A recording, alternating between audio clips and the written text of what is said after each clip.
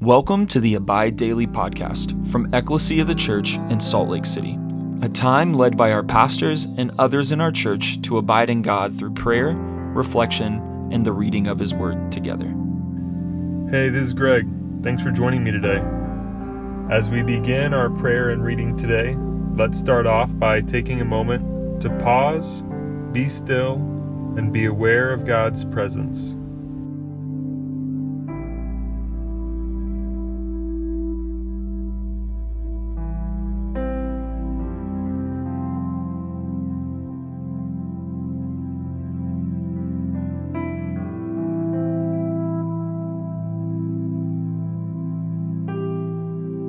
Let's take a moment to share with the Lord where we're at, what we're thinking and feeling, as well as thank Him for all that He's done, is doing, and will do.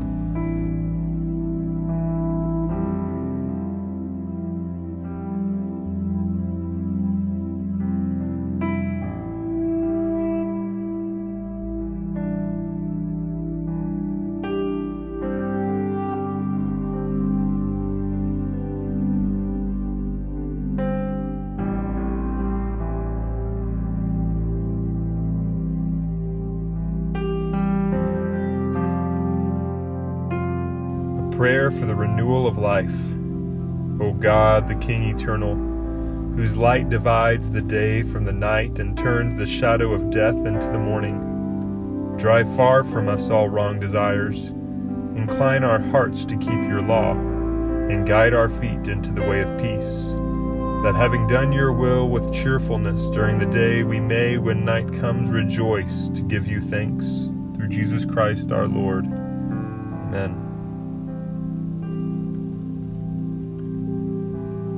Lord, as I read your words in Scripture, I ask, Holy Spirit, that you lead me and give me understanding. Lord, I ask that you would draw near and meet with me and lead me into your kingdom today.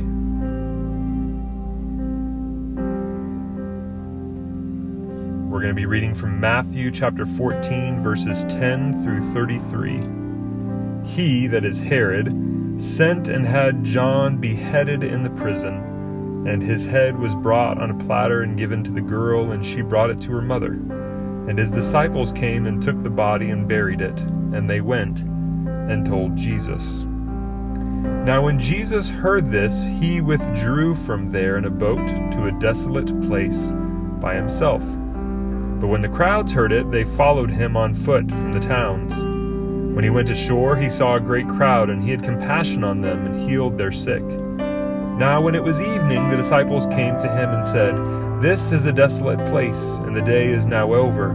Send the crowds away to go into the villages and buy food for themselves." But Jesus said, "They need not go away. You give them something to eat." They said to him, "We have only 5 loaves here and 2 fish." And he said, "Bring them here to me." And he ordered the crowds to sit down on the grass, and taking the 5 loaves and the 2 fish, he looked up to heaven and said a blessing. Then he broke the loaves and gave them to the disciples, and the disciples gave them to the crowds. And they all ate and were satisfied. And they took up 12 baskets full of the broken pieces left over, and those who ate were about 5,000 men, besides women and children. Immediately he made the disciples get into the boat and go before him to the other side, while he dismissed the crowds. And after he had dismissed the crowds, he went up on the mountain by himself to pray. When evening came, he was there alone. But the boat by this time was a long way from the land, beaten by the waves, for the wind was against them. And in the 4th watch of the night he came to them, walking on the sea. But when the disciples saw him walking on the sea, they were terrified and said, "It is a ghost!" And they cried out in fear.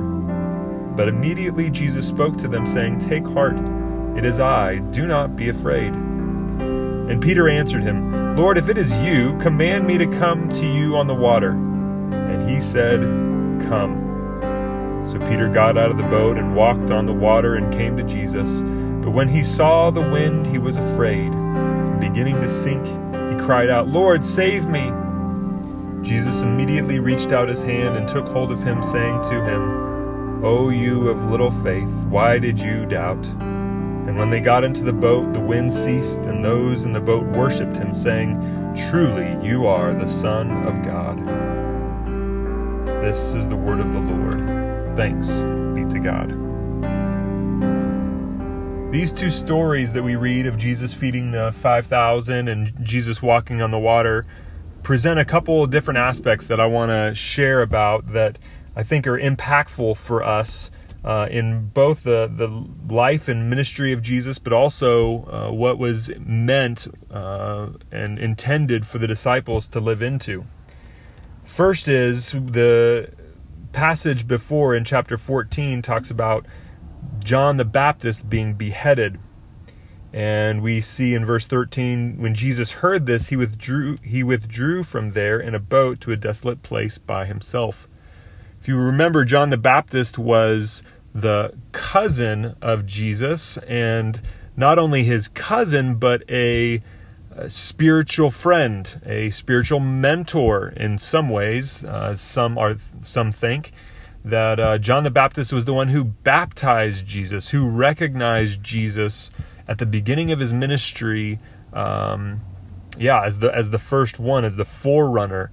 And so this death of John the Baptist is a significant event for Jesus in his life. And we see that we don't know whether Jesus was an introvert or an extrovert, but we see that this death impacted him. And what did he do in response to him, to learning of John's death? He went away by himself to a desolate place. Jesus got away, and we don't know if he grieved. We don't know if he was praying or rejoicing or with family. We don't know what was going on, but we know that this was a significant event for Jesus, and that he responded to it by getting away by himself. And then there's the story of Jesus feeding the 5,000, and Jesus going to a place where the people were in need of food. He was doing ministry all day. The people didn't have any food, and the disciples were like, all right, just send them away. And Jesus intentionally tells the disciples, you feed them something. You give them something to eat. And this is the model of discipleship in the way of Jesus, in that Jesus intends the disciples to not only receive the blessings of God by being with him and receive discipleship, but to pour themselves out in that, to be used by God and the gifts that they've been given as his disciples for the blessing of the nations, for the blessing of those around them. And so Jesus says, you feed them. And it's interesting that when Jesus gives the disciples the bread and the fish, they don't hoard that for themselves. Jesus multiplies it, and there's this big, there's all this provision, and the disciples don't hold that for themselves. They see this and they pour it out into the crowd, pour it out and be ministers of God's grace and goodness to the nations, to the people that were in front of them. But these two aspects that we see in Jesus and in the disciples are repeated again in Jesus walking on the water. First, Jesus sends the disciples away, and what does he do? He goes onto a mountain by himself, and this time it specifically says, and he prays. He dismisses the crowd, he gets away from everything, he goes by himself, and he spends time with the Father. He prays on the mountain by himself. And then when evening comes, he goes to his disciples. And the disciples see him, and they think it's a ghost or an apparition or whatever. And Jesus says, it is I. And then Peter, in understanding the model of discipleship, that Jesus wants the disciples to be like him, not only worship him and follow him and obey him, but to be like him, says, Lord, if it's you, let me come onto the water. And Jesus says, come. And so we see Peter not only obeying Jesus as his Lord, but living like him, being like him, and believing that he is called to do the things that Jesus is doing. And so he comes out onto the water. He comes out and walks towards Jesus. And Peter gets afraid by the wind, and he begins to sink, and he cries out, "Lord, help me." And a lot of people have read this passage to say Peter lost faith. He lost sight of Jesus. He lost faith in Jesus. And actually, that's not what the text displays. Peter called out to the Lord saying, "Lord, help me," believing that Jesus could help him. But what did he lose sight of? He lost sight of the fact that he could walk in the ways of Jesus. He lost sight of the fact that Jesus was empowering him to do the very thing that he was doing, and he got scared around the circumstances around him. And so I want to just share these two aspects that I see in these passages. Is one, Jesus getting away by himself, maybe to grieve, definitely to pray, definitely to spend time with the Father. Jesus gets away from the hustle and bustle, from his disciples even, and gets with the Father. And then we see Jesus ministering to the disciples, teaching the disciples, sharing his life with the disciples, but the expectation that the disciples would live in the way of Jesus and share it with others, be empowered in who they are to live in the same way that Jesus was. It wouldn't just stop with the disciples. They wouldn't just hoard it. They wouldn't just receive it. They wouldn't just be blessed by it, but that it would be multiplied into the lives of others, both through the bread and, in this passage, Peter learning that he too can live miraculously, as in walking on the water. Obviously, the end of the passage declares that the disciples bowed at the feet of Jesus, declaring him, saying, "You are the Son of God," that the worship of Jesus is the centrality of this. But it also displays the expectation of disciples to live in the way of Jesus, not just be blessed by it. So that's my challenge for you today. What do you need to do as a disciple of Jesus? As a follower of Jesus? Do you need to model his life and getting away from everything and spending time with the Father? Do you need to receive from him and be taught by him, be challenged by him through his word? Or do you need to maybe have your faith tested and put your faith to the test and see if you can live in obedience and intentional discipleship following in the way of Jesus? So do you need to spend time with the Father alone like Jesus did? Do you need to be taught by him? Or do you need to live in obedience to him as a disciple?